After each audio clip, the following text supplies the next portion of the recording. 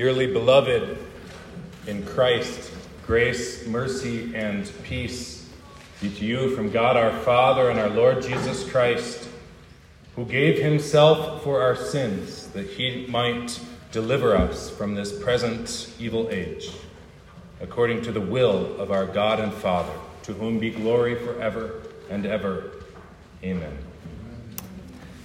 This morning we consider the birth of the eternal Son of God in human flesh and blood. No one asked God to become man. No one has authority over him to command it or even request it. God didn't accomplish what we celebrate this morning because he was asked to. He is constrained by no one. He is free. He wanted to. He is constrained by no compulsion outside of himself. But there is very much within the heart of God that did compel him. God is love, pure love. Of the Father's love begotten is the Son of God. We can only know the will of God, the love of God, and the inner compulsion within the heart of God by knowing his Son. And that requires that we know God as Father, Son, and Holy Spirit. And we know him as the one true triune God only by listening to what he says, for his word has authority. And that is why we're here this morning. We place ourselves under his authority.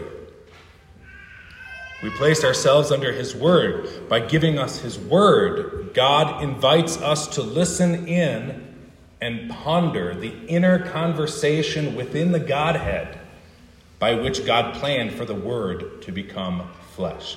He invites us to consider the mystery that saves us and that is now revealed to us in the preaching of the gospel. We did not ask him to. If anything was asked of anyone, the Son asked the Father, "What shall we do? Seeing as man, whom we created in our image, in love, to live with us and to know our love, is now doomed to die without love forever because of his disobedience." And in response, the Father asks his Son, "Will you please join him in his misery and bear our wrath against him in order to make peace by the blood which you will assume, and to bring him and all his children who share that blood back to us again?" And the Son, being of the same will and desire and completely of the same mind and goal, complied with his Father's request with all the zeal that fills the Godhead. This zeal of the Lord is zeal for our salvation, the zeal of God's inner compulsion, whereby he exercises his authority. This zeal is his great love with which he loved us. The Holy Spirit, who is also one with the Father and Son, delighted in this agreement and love and zeal to save us. He rejoiced in this eternal plan to rescue mankind, and so he rejoiced also to give word to the angel who spoke by his own authority to the Virgin Mary, and through that authoritative word, the Holy Spirit conceived in her womb the flesh and blood that the Son of God thereby assumed. The zeal of the Lord, as Isaiah foretold, performed it. And the Holy Spirit is so pleased to bring the Son of God wherever he goes. The Holy Spirit works through the Word. Always and solely, he works through the external Word. Hardly was there greater joy for the Holy Spirit than when he brought the eternal Word, God's own Son, to assume our human nature in the womb of his mother. But there is at least one joy which is just the same.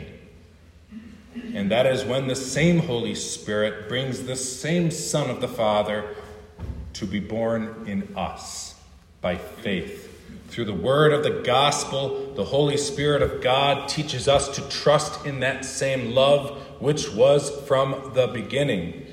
He teaches us to say in humble faith what he once taught Mary to say: "Let it be unto me according to thy word." There is no greater joy for the angels, because there is no greater joy for God. Anyone exercising the authority of his master is rejoiced to see that authority effective, listened to, submitted to. And so see what submission God requires when he sends his Holy Spirit not only to create flesh and blood for the Son of God to assume, but to create in your flesh and blood divinely wrought faith to trust in God again.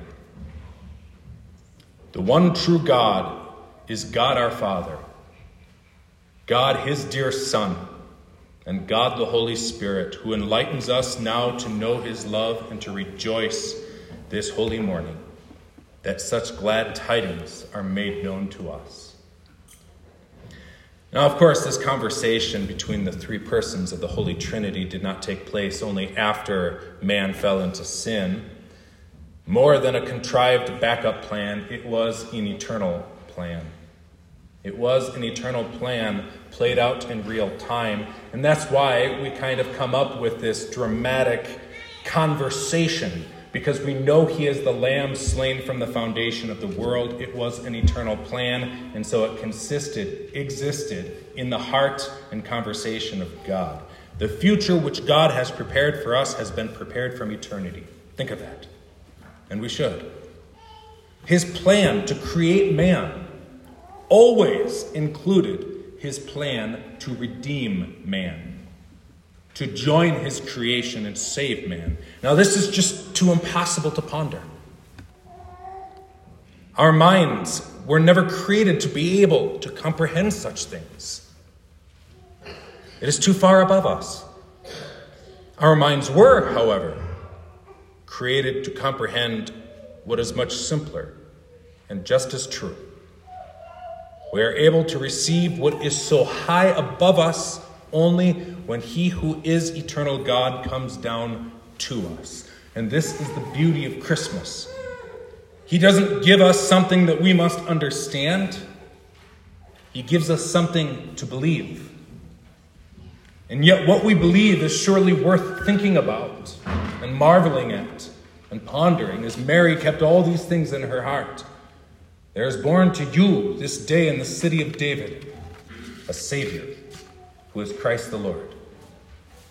Whatever majesty of this great mystery eludes you, however much it remains too high for you to understand, then lay aside your understanding and simply adore it. For it is the eternal truth of God, as eternal as his love. In Christ his Son, we see God's love extended toward us in such a way that we may embrace it by faith, that which we cannot embrace with our minds. He himself works this faith in our hearts so that by believing it, we embrace nothing less than the fullness of God himself. God joined his creation to rescue us. He became true man to bear our sin and bring us back to God. He is our Savior. Jesus brings us back to God. It is very fitting that we do consider the Holy Trinity a bit, since the Holy Trinity is the one true God. There's no other divine power and authority than his. There is no other almighty God than Father, Son, and Holy Ghost. In Genesis, we learn how God created all things by speaking. His word was the means by which he made all things, but his word is no mere sound. His word is his Son, of one essence with himself. His word is eternal. The same word by which he made all things is now made flesh. He was in the beginning with God. He is God.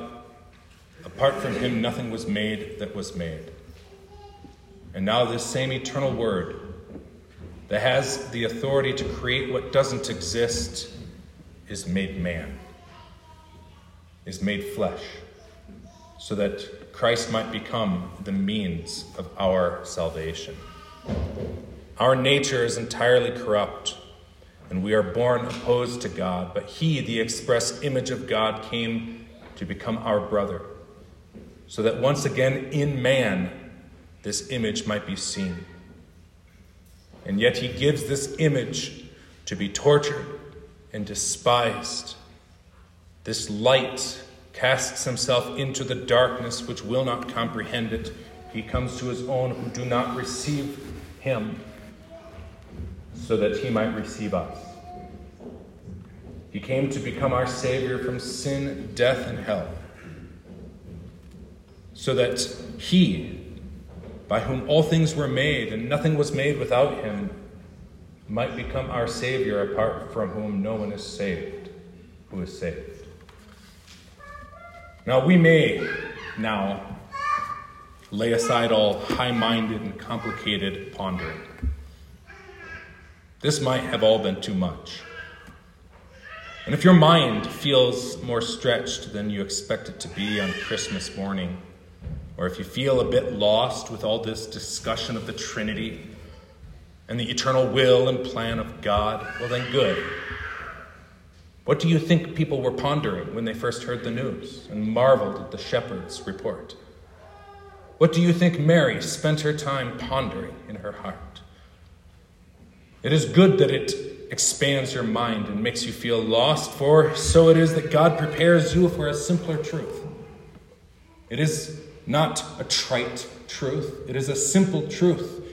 And it being simple only comforts you when that which is too complicated has confronted you. You must know that in this simple truth is hidden all the mysteries of the highest thoughts of God. In this simple truth that Jesus came to save you from your sins and bring you back to God. In this truth you have all truth. You are not lost. You have all wisdom.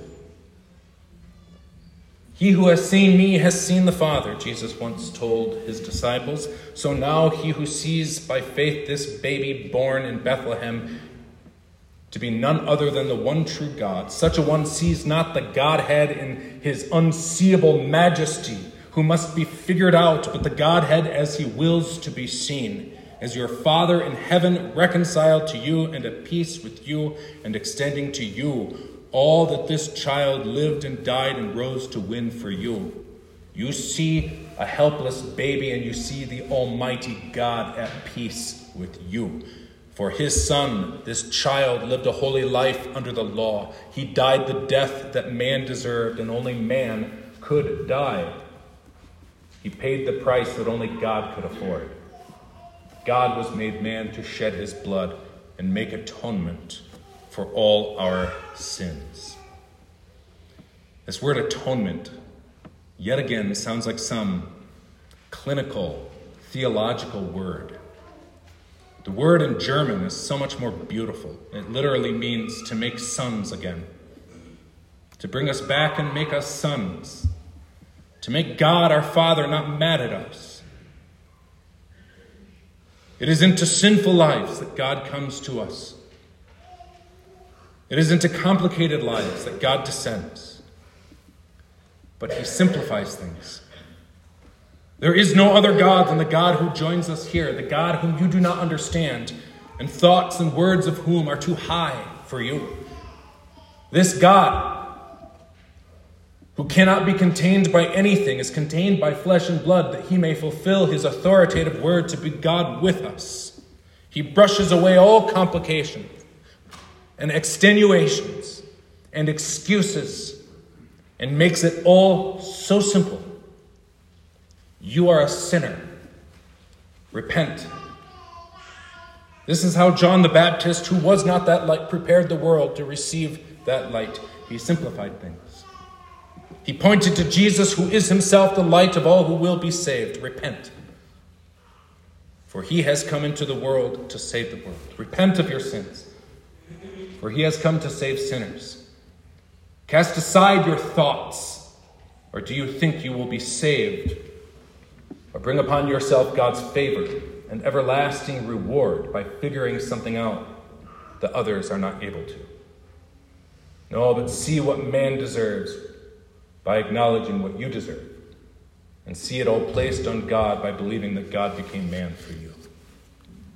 No, it is not our lofty thoughts of God, our reasoned figuring and bright notions and calculations that we find him who is our peace. For our minds and hearts are darkened.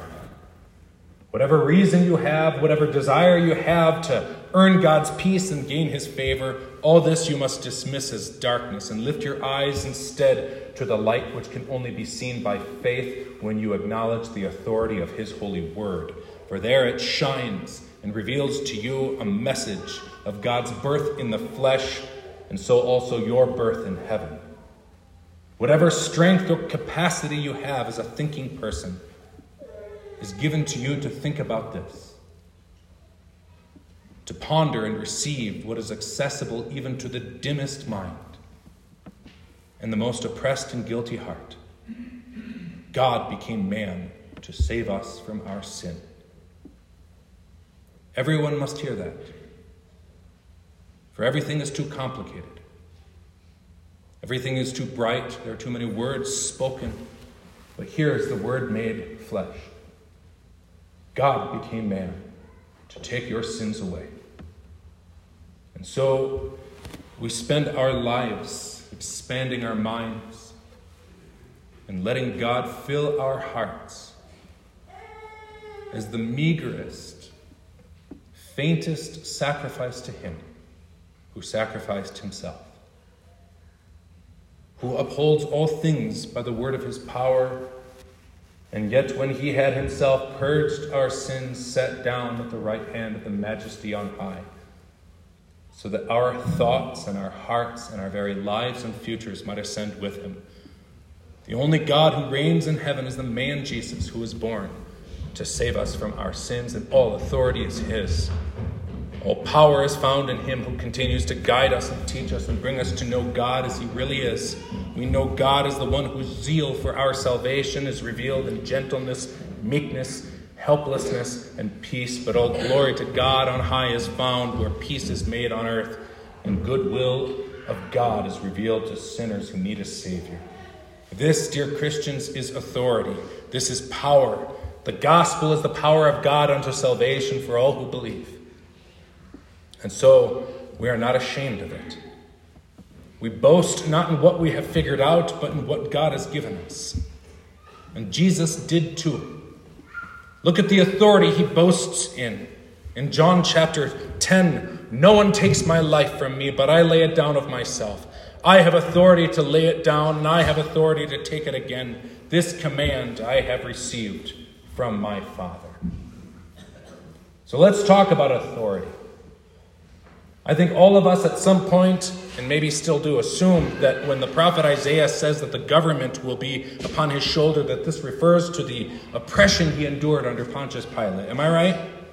Surely that's worth remembering. But the government upon his shoulder doesn't refer to the weight he bore in carrying our sin. It refers to the authority and rule and power he gained. And his government shall last forever, Isaiah says. It will endure through all ages. All authority always was his, and that's very important. He is God of God, and yet he is our brother. This means that the government being placed upon his shoulders to use as he will is authority that is now owned and possessed and exercised by the little Lord Jesus, who is born in humility to take our sins away. He gained the authority to rule all things. And he uses this authority to rule over consciences that are burdened by sin, consciences of those who can make no satisfaction, cannot earn God's peace, but he earns it. He rules heaven and earth as true flesh of our flesh and puts it all under our feet so that by faith we are joined to him. By faith, therefore, all things must submit to us. Now consider this authority one last time. He gives to us the right to become children of God. This word for right and authority and power are all the same word.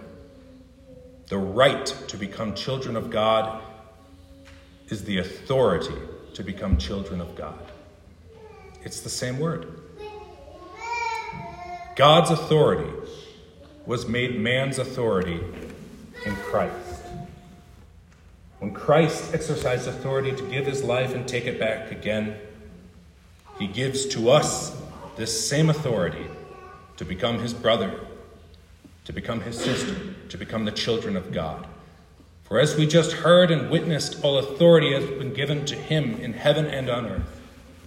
Therefore, as you go, he says, make disciples of all nations by baptizing them in the name of the Father and of the Son and of the Holy Spirit, whose mind you cannot comprehend, but whose goings forth are from of old. And he reveals to you what he does and how he runs his kingdom by teaching you to keep and love all things that he gives to his church today, with whom he remains to the end of the age.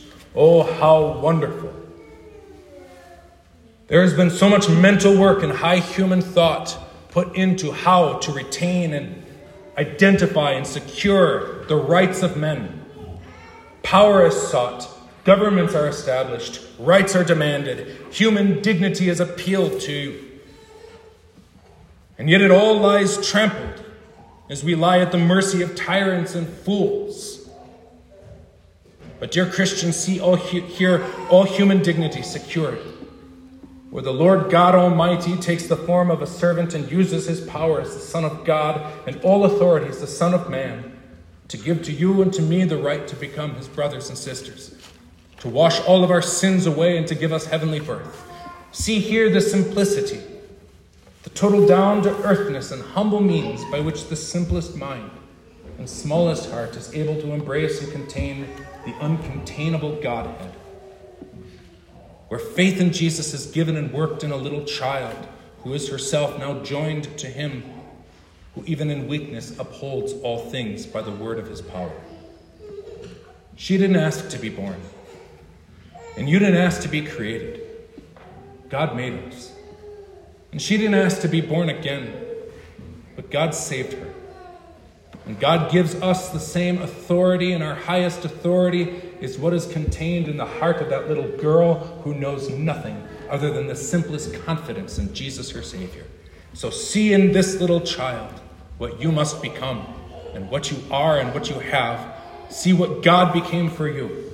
See in this little child all authority in heaven and on earth, the quiet and simple confidence that God is for you, that he loves you, that he sent his Son to redeem you, that he forgives you all your sins and gives to you whatever you will ever need, that he gives you peace and everlasting life. In the name of Jesus Christ, who has joined our flesh and has joined us to God forever. In his name, amen. The peace of God, which surpasses all understanding, shall guard your hearts and minds in Christ Jesus unto eternal life. Amen.